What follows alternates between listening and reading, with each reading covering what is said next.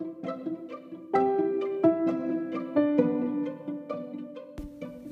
guys, it's time for more. More stories, more possibility, more growth. I have practiced vulnerability my whole life, which I know sounds crazy, but soon you'll understand it's really true. Vulnerability is a popular word these days, but I made a commitment to myself as a young girl that I would show up as myself so that those around me would feel safe to do the same. This mindset has led to deep and fulfilling friendships. And what I started to notice is what's really easy for me is actually super hard for some people. So I want to help you to gain the confidence to step out and step up and be unapologetically yourself. When we're in proximity with people, we hear their real stories and we see them through different eyes, and we can't not be changed. So here's what you need to know. This podcast is about more. More possibility comes from hearing people's stories, and my hope is that when you see others get real, it will give you the permission to show up as who you were created to be. This podcast is centered around friendship and better understanding, and I promise you will learn, obviously laugh, and grow if you click subscribe. But first, you've got to be ready for more. Dr. Shannon Morgenstern is on the podcast today, and I'm super excited. She's a naturopathic doctor with a private practice in Calgary, Alberta, who focuses on digestive complaints, hormones, and fatigue. Guys, this is stuff we need to know more about. Her goal is to help make the digestion and lives of especially millennial women as happy and healthy as they can be. Dr. Shannon has spoken on multiple stages with community groups, CrossFit teams, and national associations on topics related to gut health and digestion, environmental medicine for healthcare professionals, and stress management. She also has a monthly membership called Food as Medicine, where she shares her knowledge of gardening, preserving, helping make healthy food delicious, foraging, and even a little DIY medicine with participants to encourage true health and lasting well-being. I hope you enjoy this episode. Dr. Shannon Morgenstern, how are you doing today? I'm really good. How are you? Good. So excited to have my first cousin, probably my smartest cousin. Just kidding to all the cousins who are listening. But my smartest doctor cousin on the podcast. So thanks so much for being on here. I'm excited. Yeah, no, I'm super excited. I know, to give the listeners just a little backstory, I was seeing recently in a release from the school board what they're going to be doing to clean the public schools during just to keep the school really, really clean. And they came out with a Clorox fogger was basically what it looks like. And I was so overwhelmed about my little precious children, breathing all that garbage in every day. And I just wanted to talk to an expert about what we can do and how we can protect ourselves in a way that's really healthy. So thanks so much for engaging me on the topic. And I'm just so excited for you to speak to us today and give us some hope. Yeah, there's lots to get through, and there is lots that you can do. Topics like this may feel overwhelming at the beginning, but it's just sort of one of those things. It's tiny little baby steps, and then once you look back and you realize how far you've come, it's really exciting. So it's definitely something that you can start today to work on, but it'll take a while, and that's okay too. Well, I think even just feeling like when I saw that release from the school board, I just cried. I just felt so helpless. And then to have a moment where I was like, okay, I need to take back my power. I need to decide what I can and can't control. And there are a lot of things we eat and do all the time that are still either a detriment to us, or maybe they're neutral, or they're, good things. And yet, how can I bring more good things in too? So even just having that kind of a mindset of there are other things I can still do. I haven't lost all ability to control the health in my family. But before we do that, before we talk about that, can you take us on the journey of what led you to pursue naturopathic medicine? Yeah, so I grew up really always wanting to go into medicine, but the specialty kind of kept changing over time. Originally, it was an ER doctor, then it was a pediatrician. For a little while, it was even a psychiatrist. But when I was in high school, I started hanging out with these cousins on my dad's side, who were about 10 years older than me, and they had these corporate jobs in Calgary and were just super miserable with life, and they ended up moving out of the city and buying a hobby farm. And with them, we started watching all these incredibly depressing documentaries, really about how everything from our food system to our banking system to our healthcare system was just super broken. And corporate life was terrible, and about really how nothing was sustainable or really true healing. And so it was all just about trying to get stuff done as quickly and as cheaply and as band-aidy as possible. And it was really clear, even to me as a young teen, that this wasn't going to be a good long-term way of life. And so I kind of made it through almost all of my undergrad degree still not really knowing what I wanted to do with my life, and kind of stumbled across naturopathic medicine. And when I realized kind of what it was and what the principles were behind the medicine, of course, do no harm, doctor as teacher, rely on the body to heal itself, the healing power of nature, I was like, holy smokes, I am found and stumbled across a profession that really matches the way that I'm already living my life. And I just thought it was really cool to be able to find a job where that was the case. And so I went to naturopathic medical school at a little school in Vancouver called Boucher.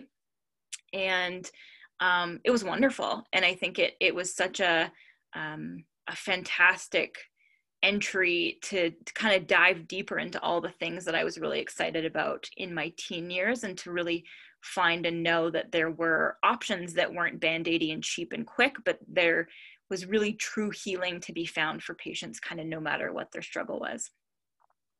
I love that. I think, first of all, I just think, I don't know if I would pass all the classes, but like thinking about learning that all the time, like how, it just feels, there's just such a wholesome feeling for me all around natural medicine. Like it just feels, like you said about the doctor as teacher, and because doctors know so much, and yet I feel like so much of what they might learn about how things are impacted in the body is underutilized, when all of a sudden it's like, just band-aid it with this, just band-aid it with this. But I feel like you teach people how to live, and how to live really well in a way that's sustainable for their bodies and for the environment. And I just think that's so cool. Like, I just can't even imagine sitting in those classes, the stuff you would learn. And then you can't unlearn it also. Yeah. It was such a nourishing profession. I feel like you're definitely smart enough, though. You definitely could have been a naturopathic doctor if you wanted to. Oh, thanks. Settled on insurance broker. Yeah, but I do think too, I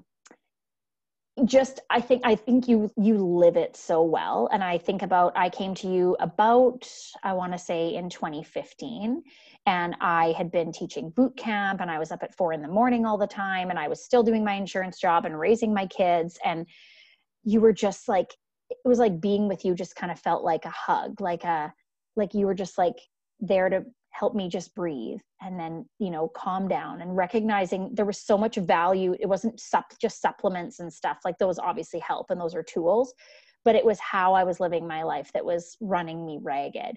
And so I think that you live that so well yourself. And that's what I love about your Instagram, and following you, and, seeing stuff pop up on Facebook and all that stuff. I think you really do, that's like your brand. Like, you really live that out. And that is what I love so much, is it's not just, like people often think with a doctor, you go to have, prescriptions and that sort of thing, but it's different. It's like, you look at the person as a whole. And I think that is so much more effective, and so much more sustainable long-term, for long-term health. That's kind of what you're looking at. So no, I think the stuff that you do is really cool. What are some obstacles that you faced along the way, whether it's like literal bridges or mental barriers in becoming a naturopathic doctor? I think the biggest thing really was kind of the paradigm shift, and getting over the idea that a lot of people think that we aren't science-based, and that we're all just witch doctors and don't know or understand physiology or biochemistry and all that sort of stuff. And we learned all the anatomy and biochemistry and physiology, and we took all the courses. And I think that it's really just not only sort of a traditional way of healing, because there's so much new studies coming out all the time, looking at the things that are kind of that we're studying and that have been used for a long time, but it's that like wholeness and that wellness and that really holistic care that you're getting. And it really feels like medicine that matches that connection that I really want people to find in their everyday lives. So it's, we're so exposed to so much stuff, but but we're so disconnected from ourselves and our food and nature and all those sorts of things. And I think that piece is why sort of our modern society and corporate life and, you know, mega corporations is not going to be the way forever. There's such broken systems. And so that was a really tough thing to kind of unlearn, you know, like we grew up as millennials eating Dunkaroos and fruit by the foot and, you know, all these Lunchables and all these awful things, and kind of refinding the way back to health and well-being, and kind of negating what a lot of mainstream kind of corporate living people believe in. It was tough, but once you see the light, you can't go back. No, not at all. And I do love some good Dunkaroos. I have to say, I haven't had a Dunkaroos in forever. And I remember being like, we'd go on a road trip and we would buy Dunkaroos for the car and we would just like eat them like crazy because they're real small packages, right? So you have to eat like a few different packages of Dunkaroos, but that's funny. I think too, like, I'm really anti the easy button in life. I always say, like, if you think it's too easy, it's probably like not the right choice. And so I always say that about flu shots. I'm always like, you should just get the flu.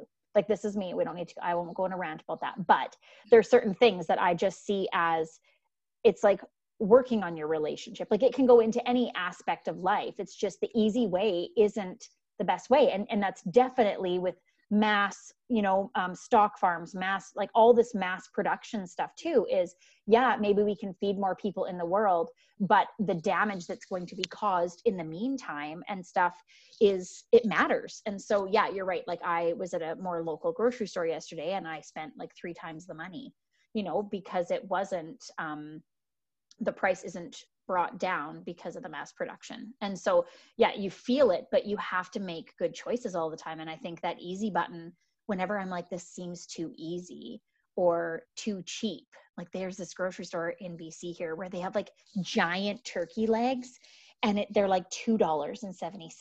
And I was like, I don't understand. Why is that turkey leg so cheap? And it probably weighs like 2 pounds and it looks like something off the Flintstones, but I'm like, I don't want to eat that. That looks like too easy, too cheap. And so that's where I think that it's interesting, because you're right. I agree. That's totally not sustainable, but and it's all those hidden costs, right? That we haven't factored in.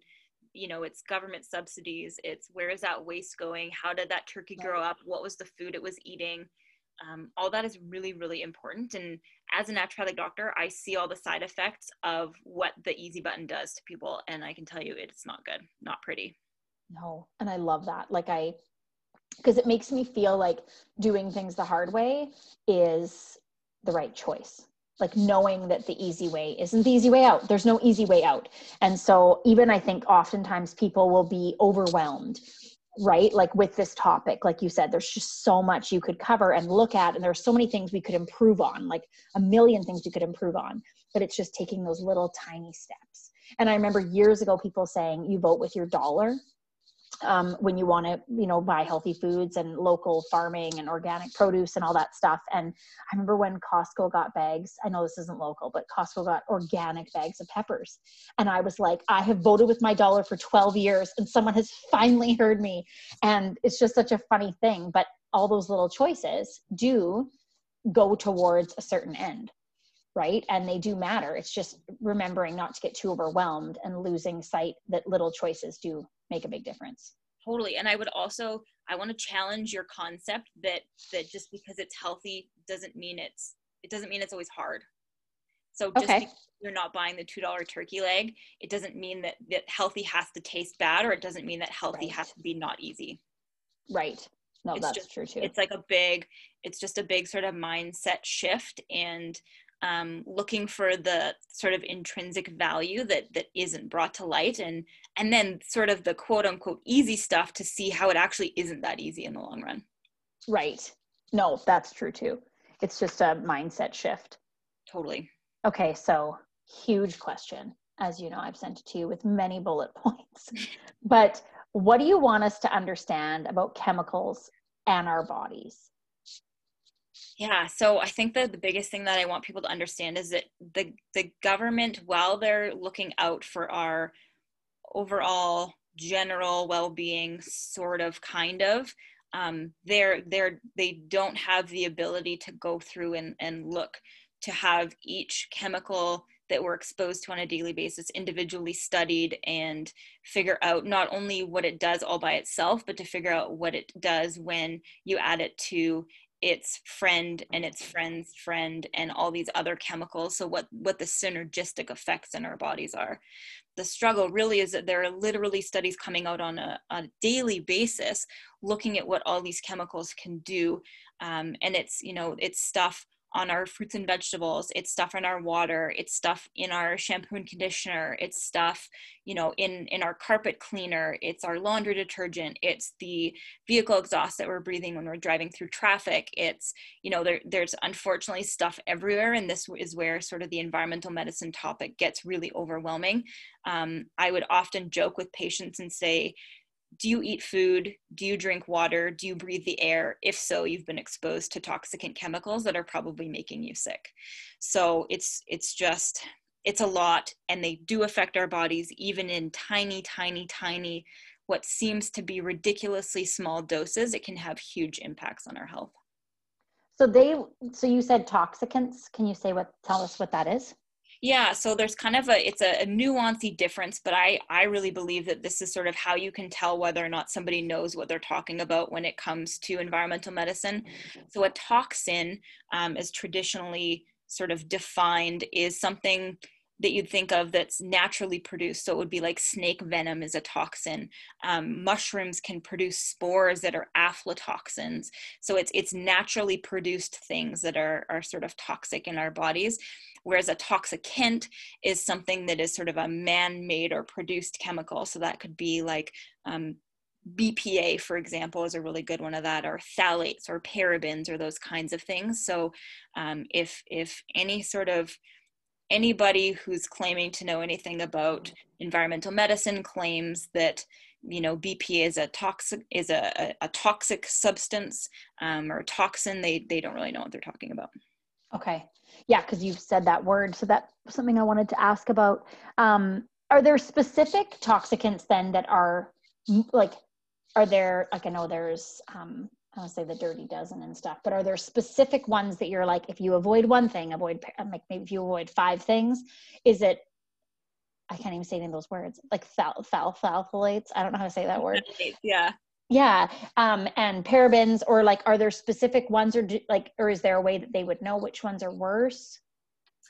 That's a really good question. It's a really hard question to answer. I would say kind of some really big areas to start on this journey would be to look at what might be on or in your food. Plastics is another really big one. There's literally plastic in everything, for everything, everywhere. So plastics is a really big one where we're exposed to a lot of things. Fragrance in things is also a really big area for sure. And then another really big important one is water. Another really important one is the air that we're exposed to. So yeah, eating, drinking, breathing, and stuff we put on our skin. I know those are huge topics, but those would give you more than enough to do for a long time to work on those things. Well, and just a couple little things I always say, because I live on Vancouver Island now, and I always just say, I feel like the air out here is just so good. Yeah. I could be breathing in, stuff that's blown over from Fukushima. I'm sure there are still things floating across the water, but it feels so clean and so fresh. But I was going to say, so that was just bragging for a minute. That was just a minute of bragging, because I know I want you to move here. So move there too. So you need to move here. But no, something even just a few years ago when I was frustrated at the costs of some of the healthier lotions and things that you put all over your body, and living in Alberta myself, my skin was so dry. So it was something I covered myself with all the time. And that was when I went and I had a little day with some friends, and we found some Pinterest recipes and made a couple different face creams, body butters, deodorant. I have kept using that for the last 5 years, and I absolutely love it. I feel like I don't even get a sunburn with my body butter and stuff that I make, and I can save those recipes for another episode. But it's just, there are those little things were ways that I could actually save money by ordering some of the products in larger quantities off Amazon and still have a really beautiful, healthy skin product. And I love that, and I felt so good about it because my body just absorbs it, right? Like it's just eating it. Yeah. And so I love some of those little things that we can do. So when they test these toxicants and stuff, when you said like it's hard for them to like measure and then know how they play in unison with other chemicals. But like, what was my question? But with some of those, I'm wondering if like, do they test that on lab rats, or is it that they have to wait for human specimens to kind of know what the long-term effects are?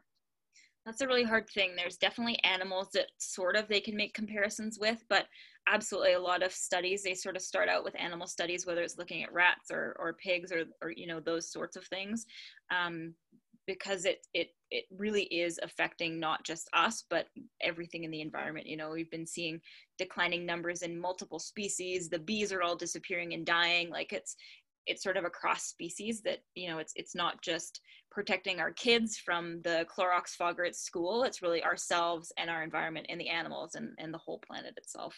Well, and I guess it would also be hard for them to narrow down and to know if I was like put in a little glass box my whole life and then they introduced a chemical, they'd be like, oh, that impacted her this way. But there are so many chemicals around us that they could never know which one thing is causing it either.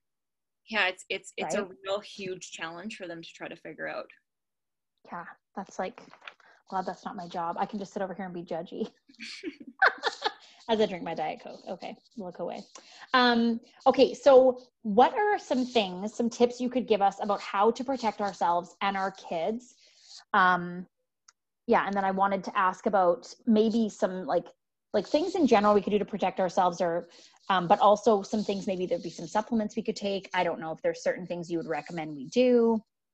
Yeah, so I think that there's sort of a difference between the way that North America acts and the way that Europe acts. So in North America, we sort of have this innocent until proven guilty, which is good for law enforcement, but not so good for toxic chemicals that we're exposed to. So in Europe, they use what's more called the precautionary principle. So basically, they're much more careful about doing studies and assessing things ahead of time, compared to here, where it's like, prove that it's causing your crazy cancer or your infertility or all these awful things, and then maybe we'll eventually think about pulling it off the market. So precautionary principle is a really big one, and I think that we should try to live by that for ourselves as consumers. But really, like I said, it truly should be one thing at a time. The other thing that I think is really important for people to know is that these 7 or 14-day cleanses that you see at health food stores are not enough at all in any sort of way. And it's really, you know, if you've got health issues going on, it's really important that you do work with a doctor so that they can help to individualize you, whether it's a functional medicine medical doctor or a naturopathic doctor. But there are a lot of really great practitioners out there. And if you need some referral or a name for somebody who's close to you, I'm happy to provide that for sure. Okay. But I think kind of the really big things to look at and consider to start out would be try to eat organic as much as you can. The Environmental Working Group has got a dirty dozen that they release every year. So they look at and they test fruits and vegetables and then rank them from how contaminated they are with pesticides, from kind of top to bottom every single year. And so the list changes each year. So as much as you can, if you can't afford to buy all organic, I totally get it. Buying organic healthy food is a privilege that not everybody has access to, which is really unfortunate, and I really hope that can change. But if you can just eat the dirtiest dozen fruits and vegetables organic or grow them at home, that's a really good place to start. The nice thing about some of those pesticides and herbicides and things that they use is once you can stop exposure to them, they clear out of your system pretty quickly. And so it really is a matter of avoidance versus having to do something with supplements, for example. One thing that's hugely, hugely helpful, really, and I feel like this is sort of a roll your eyes at the doctor kind of moment, but as much organic healthy green vegetables of anything that you can get in your diet is going to be fantastic. The kales, the Brussels sprouts, the broccoli, those are kind of called brassicas, and the brassicas are hugely important and provide a lot of nutrients for the liver and things to function properly and to try to keep up with all the things that we're exposed to on a regular basis. And then really brightly colored fruits and vegetables. So, the bright orange and red bell peppers, but it's really important that they're organic because peppers are actually pretty high on the list for the environmental working groups. Dirty Dozen. The other thing, berries, strawberries, blueberries, blackberries. If you can go out and either grow these things yourselves or buy them from a farmer's market where the farmer, I think that not only is kind of keeping you away from a lot of the chemical exposure, but it's also providing a connection to your food that I think so many of us have lost. A lot of people, we have a few little gardens actually. We grow some vegetables in one of our neighbors' backyards, and she literally asked me, how does celery grow?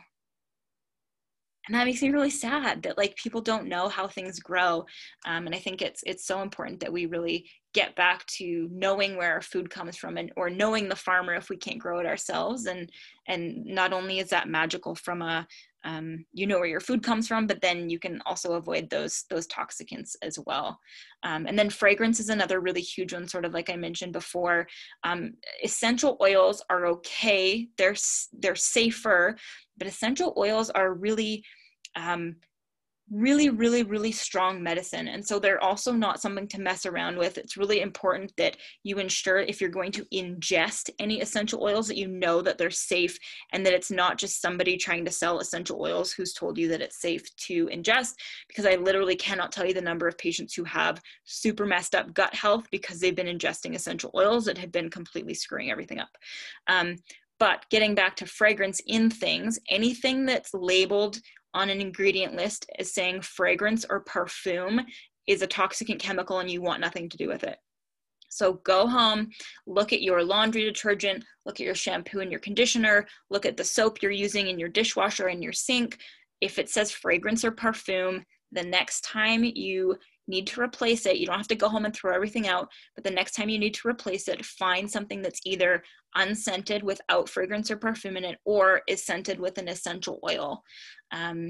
The other thing that's really, really important, especially for women, because we put way more stuff on our bodies than men do in terms of makeup and lotion and all those sorts of things, is to know what's in all those products. So the Environmental Working Group, who does it Dirty Dozen, they also have a website called Skin Deep, which is a fantastic website where you can go through and see how many toxicants are in your product, and they'll rank products from 0, where 0 is great, and 10 being the worst. So it's pretty eye-opening to sit down and go through sort of your makeup and personal care products to see where they score on those scales.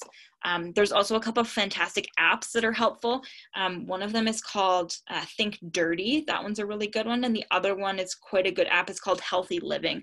The Healthy Living is the Environmental Working Group's app that they've got. So you can kind of look up a bunch of different things on there. But really, like I said, it's just one small step at a time. Don't feel like you have to go home and throw everything out. Start with a few different areas with a few different things and kind of go from there, because I've been interested in this even before I went into university, long before I went into naturopathic medicine, and there's still stuff that I'm working on and changing and trying to figure out better options for. And that's something that I talk about a lot with patients, is the idea of sort of good, better, best. And so while you may not be able to either afford or have access to the best of something, if you can do a little bit better than what you did before, you're still moving in the right direction. And that's huge and really important to sort of get excited about the progress you make. And just know that environmental medicine is an overwhelming field, but you just got to keep making little steps and moving in the right direction. I love that Think Dirty app. And I think my makeup is horrible. Yeah, it's real, because I won't say who I was using, maybe that's bad when this podcast hits 1 million followers. But the makeup that I was using and I still use a lot of it. But I know that that's something I need to change. Something I thought about as you were talking, I didn't know the Dirty Dozen changed every year. Yeah. I'm shocked. They go through and they test to see sure enough, strawberries had 27 different pesticides on them this year, and they ranked higher than, you know, peaches, or like, I just made that number up, but that's sort of, yeah, they do it yearly, so it changes. Oh, I will definitely need to check that out. Even I know when I got the organic box when I was living in Edmonton, I loved that. And as soon as that cooperative came out, we got it right away, and we got it for about 7 years, and then we moved here. But I know even the farmers, like the local farmers, would put little articles up on the organic box website, and it would say things like, "We've brought these pests in this month." Like they'd bring in ladybugs, they'd bring in other actual pests to take care of some of the other pests. So it was so cool to see how they specifically planned for the certain crops and the pests that would show up to have pests that eat those pests. Like it was just really something that, I mean, farmers would know, but I wouldn't know. Yeah, it's huge. And I think just knowing what that process looks like, and especially if you aren't able or don't want to, that's fine, sort of be that hands-on in terms of the production of your own food. I think it's really important to know your local farmer and know where your strawberries come from, and know the struggles of, you know, why your peaches don't look perfect this year. It's because, oh, it was really wet, and so they struggled with this, and they, you know, had to make arrangements for that. We've been really coddled by supermarkets that only show us the most beautiful produce without any pest damage or anything, and I think that we've sort of lost touch, and I think that needs to be brought back for sure in a huge way. Well, something I think about when you say like about the farmers and stuff is, a few years ago, I was getting an organic cow, and I was splitting it with another family. It was so funny because he literally like gave it kelp every day. He like massaged them. I swear it was like, they were the happiest cows. He even killed them so they didn't have to get on a truck. Like it was incredible. They tasted like venison though. They were like, they didn't taste like the beef I grew up on that ate only corn. I know. Right? And that's the really sad part, is that people don't even know what meat is supposed to taste like. I remember with the cousins who we watched all the depressing documentaries together, one year they raised turkeys. And so I was so excited. I went and helped them butcher and clean and like do all this stuff. And as a side note, I really believe that if you are going to choose to eat meat, you need to understand what that means. And that means knowing sort of what that process looks like, from raising the animal to having to kill it, and process it. And I think that if you can't or don't want to stomach that, I honestly don't think you should be eating meat. It's a really big responsibility that is shouldered on, you know, I can't imagine working in a slaughterhouse, and that's why I choose to eat meat that, you know, as much as we can, hasn't been in a slaughterhouse that's been mass produced in a CAFO or a confined huge animal feed lot and those sorts of things. But yeah,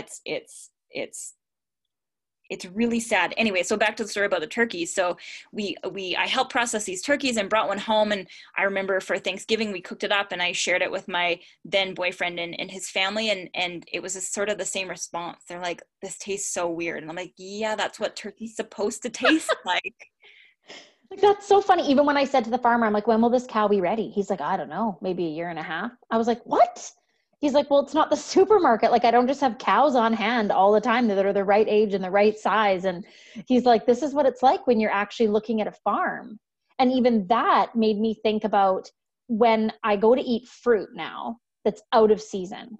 Yes. Or, right? Like, and then I'm like, I've been trying to choose in the last year to only eat stuff. Like I only eat oranges when they're in season, because the rest of the time they taste like crap, for one. And it feels like inauthentic to me. Like if it's not supposed to be growing right now, I shouldn't be eating it. Yeah, or if it is supposed to be growing, it's growing halfway across the world, and it's not going to be picked at its peak ripeness with its peak nutrients and all that sort of stuff, and it's not worth eating. Well, and I think one of the biggest things, like I don't eat strawberries for the most part anymore, because they're just so heavily covered in chemicals. And unless I get them like, like I don't have any strawberry plants. I did have one and I killed it. To be honest. Well, but I'll often buy where they have the little basket and it's from a farm nearby, like at the grocery store. I'll buy those and stuff from time to time. But yeah, like there's a reason they last just a hot minute in your house, because they don't last long. They're not supposed to last. Yeah. Or like, we've been working on expanding what we grow for food, and it got a little bit ridiculous this year.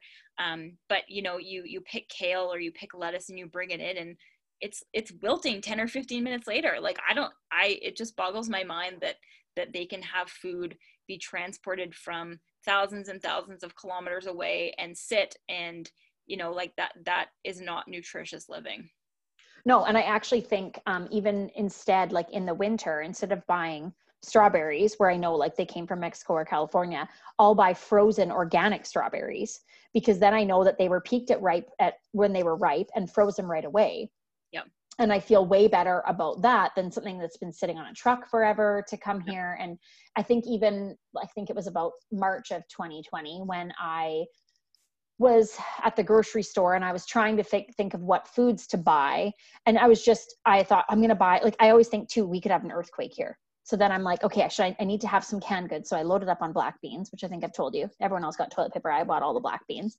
For some reason, I don't even eat them that much. Now I'm like finding recipes to put my black beans in. But I thought I'll get some peaches, some canned peaches. And I'm like cursing myself because I grew up eating my mom's canned peaches. Yeah. And I don't have an idea how to can anything. And so I was feeling really like sad and overwhelmed and inept on the whole topic.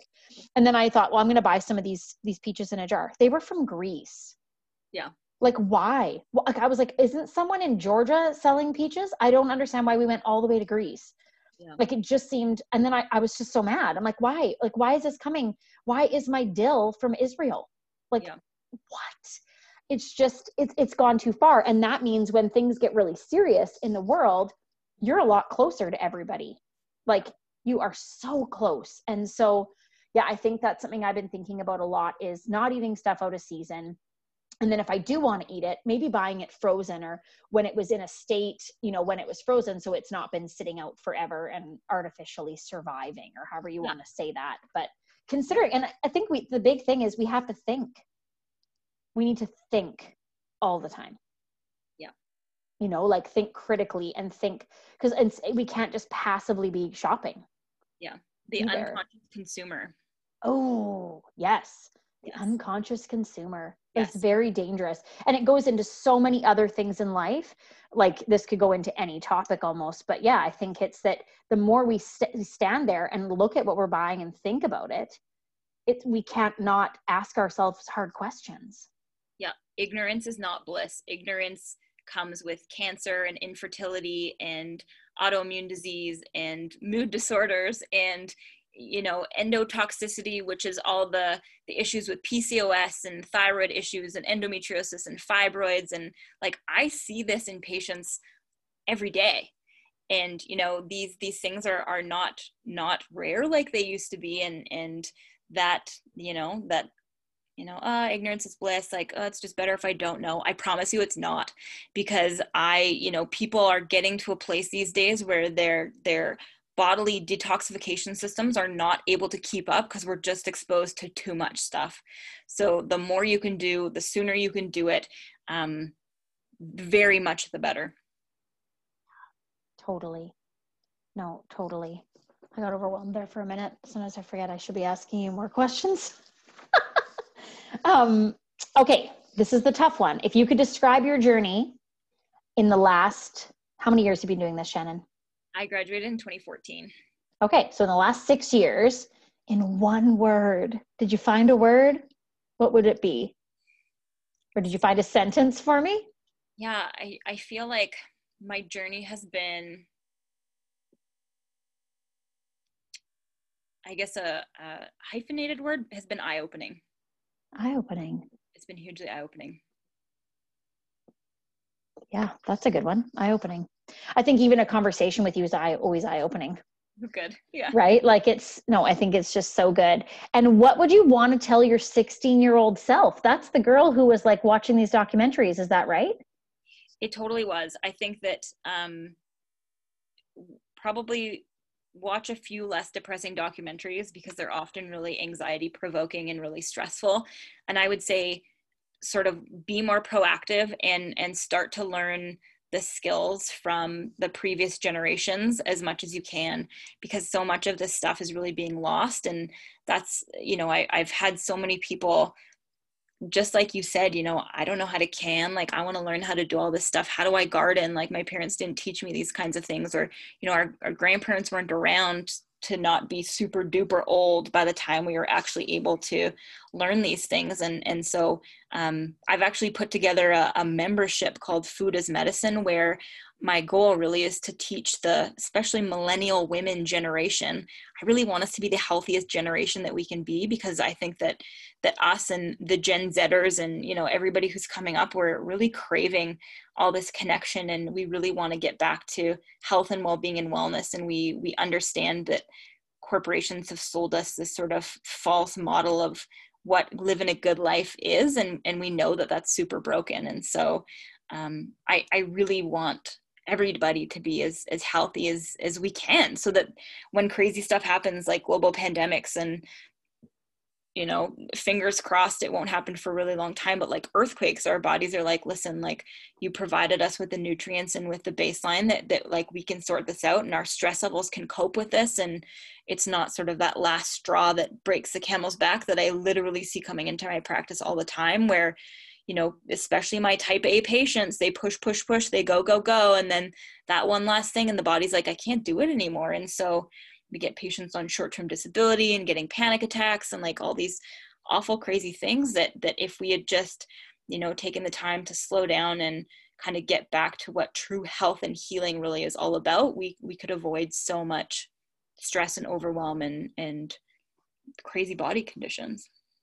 Well, I think I want to come back to that membership thing in a second, but I wanted to say that I know do you think I'm type A? To say the least. Oh, that's fine. Because I'm always like, guys, I'm always like, I'm really chill. It's mostly because I'm in a leadership role. My assistant manager is super type A. So she thinks I'm like type F. Like I go to her house, I'm supposed to bring my laptop. I forget my laptop. I have to drive all the way home. And I feel like a type A person doesn't do things like that. And so, but I'm very, very high, I want to say high function, or like hyper, I don't know, high functioning. I don't know what the word is. I get a lot of stuff done all the time, but I definitely don't feel I'm not a perfectionist. So I don't know if that's just that I'm type A, but there's no perfectionism attached. I don't know. Anyway, that's like for a whole other psychology conversation. But I think my whole thing is slowing down. Like, even when you talk about canning, I'm like, part of what changed, I think, years ago was our moms going to work. Like, they didn't have time to can plums and pears and apples and all those things in the summer, because they were working women, and the women before them had been at home. And I think that's a big thing that we've lost too, is that, like, I couldn't right now at this point in my life, I could literally not add something. Like, I can't add a garden or canning. Yeah. Like, I could probably do little bits of it, but not as far as like filling my pantry. And that is a dream. Like, I would love to do that a little bit down the road, but that's the sort of thing where I think that's a big thing that changed. And that's, I think, also a large part of what's got cortisol running through our bodies all the time. And, I think we need, like, that's something I always think of that I associate with you, is that calmness.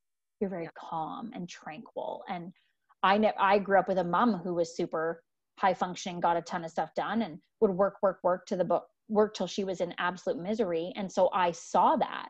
So then when you were like, why are you going so fast? I'm like, what do you mean? Isn't there just one speed? Yeah. Right. But I think that would be we would have to slow down if we were going to do some of that stuff.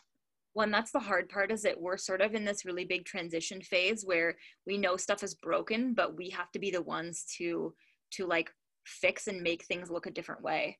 So, for example, even when I started practicing, I chose very specifically that I wasn't going to work 5 or 6 days a week. Which I think is so cool. And I think my health has hugely benefited from that.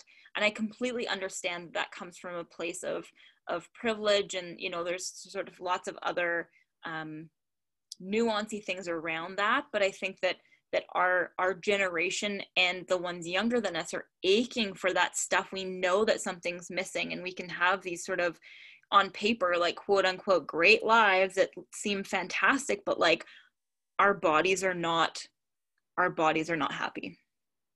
Yeah, where the generations above you would be like, oh, you guys are lazy. You don't want to work. Yeah. Not that. It's like, what has that gotten them? Yeah. And I Yeah. say them like I'm 38. No, you're still a millennial. You definitely count with us still for sure. So I am year one. I am like the wisest. I'm the grandma of the millennials. Yeah. I'm year one, 1982.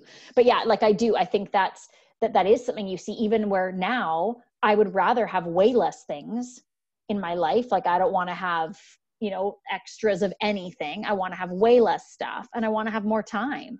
And I think your generation would maybe say, I want to have a smaller house and have a smaller mortgage, right? Where for us, it was like travel. All of us were like, okay, well, our parents didn't really travel. So we're going to try and have smaller houses, less things, and more travel. And I feel like you guys are like, I want to work less and have a better life. Yeah, because I don't want to wait until I'm old to retire and then like do fun stuff with all the money that I've like penny pinched. And it's not to say that like, I feel like millennials get such a hard rap. They're like, oh, you're just wasting all your money on avocado toast. And like, that's why we can't afford mortgages.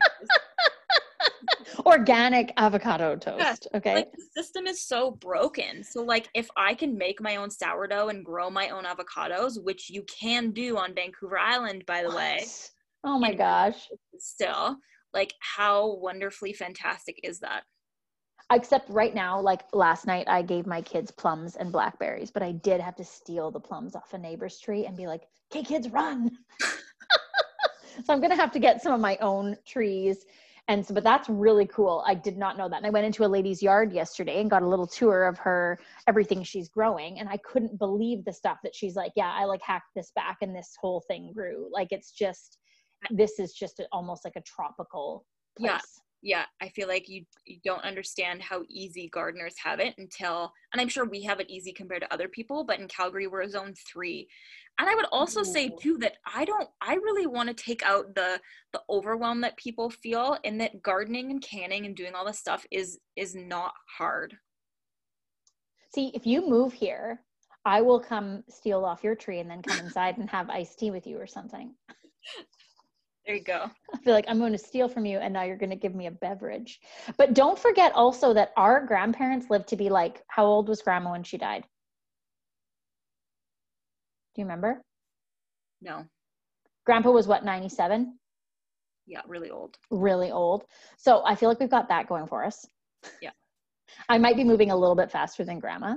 You might be meeting in the middle.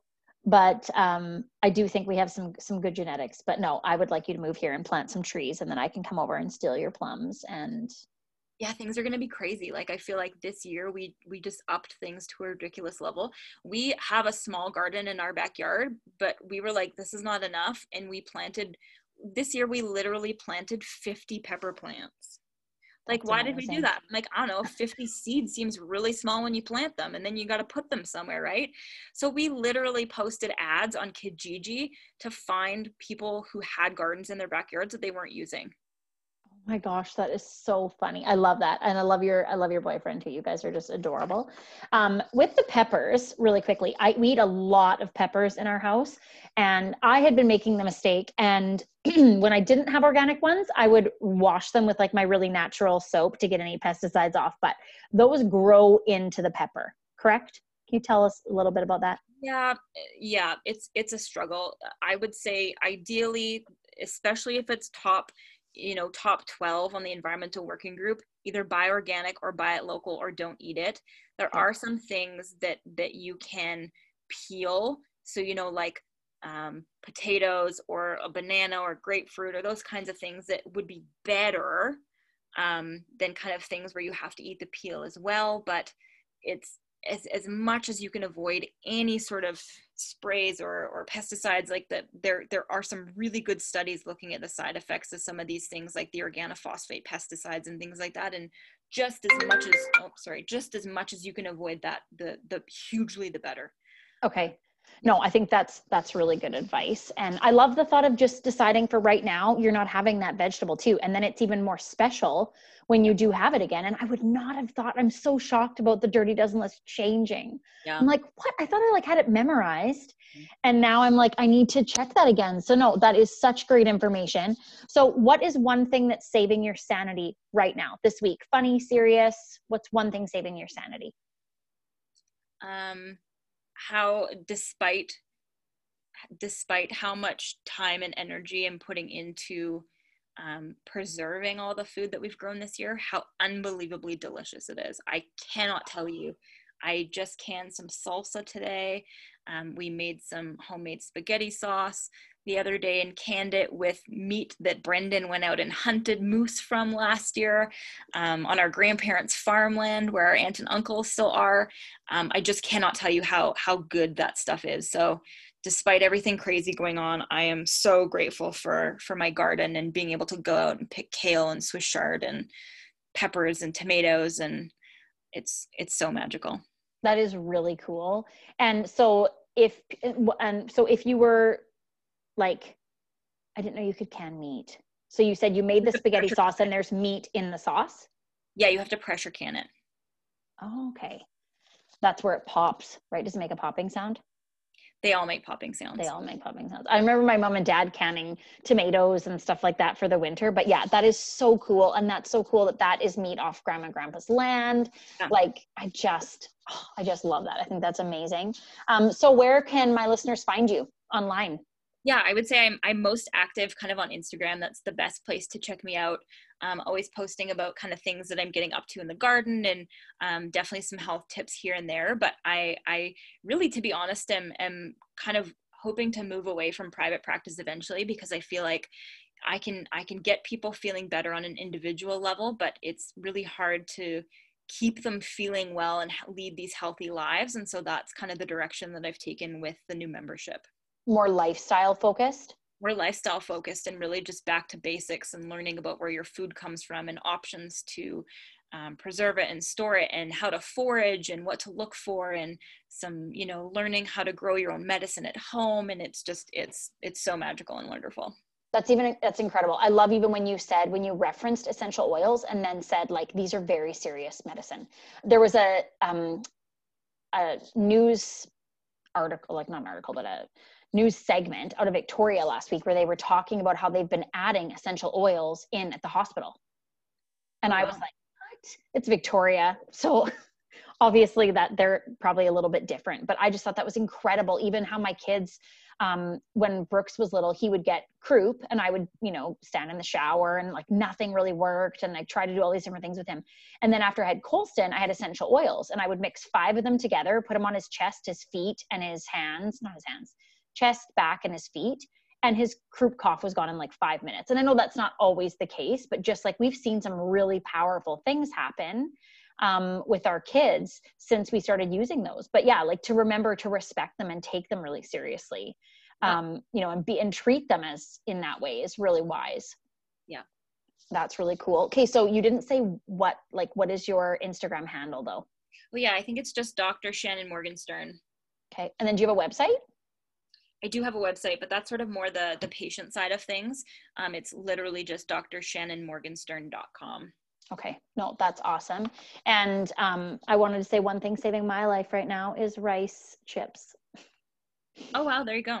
There you go. Because I'm not having any junk food or anything. And so that's become like one of my favorite things. You should make yourself some kale chips. I don't love them. I've tried. No, I've tried, but no, that's awesome. So yeah, I'm excited to have you on here again. Thank you so much for everything that you shared with us today. You're just like an absolute wealth of knowledge. People need to follow you on Instagram. Your pictures are absolutely beautiful.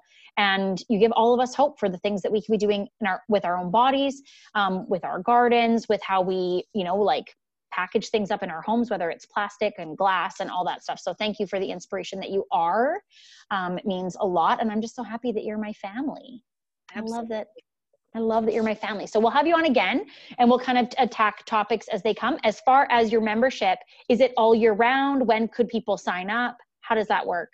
Yeah, so it's a closed membership. So basically that means you are able to come and sit on our VIP wait list, and you'll get lots of tips and ideas and little projects and things to do in the meantime. But we open kind of a handful of times per year, and we'll be opening up again kind of the end of this year, December, early January, for the next round, so that people can get started for their gardens next year. Oh, that's so cool. So if people go to drshannonmorgenstern.com, they could on that website then sign up for the VIP wait list, and then they would find out if they're going to be on it for the next membership round. There's a link in my Instagram for that one. Oh, awesome. Even easier. Okay, cool. Awesome. Well, thanks so much for being on here today, Shannon. And I hope you have an awesome rest of your day. Awesome. You too. Thank you.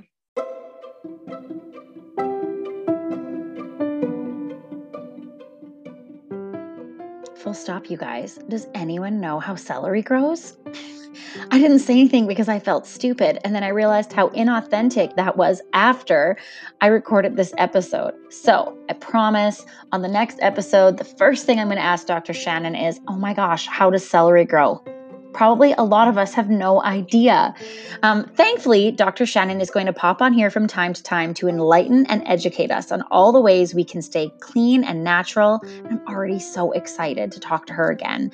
If you liked what you heard today, please click subscribe and share this podcast with a friend. Tune in next Wednesday for an episode with Laura Leffler, my executive coach, talking to us all about vision and how to truly live your best life. Have a great week, you guys.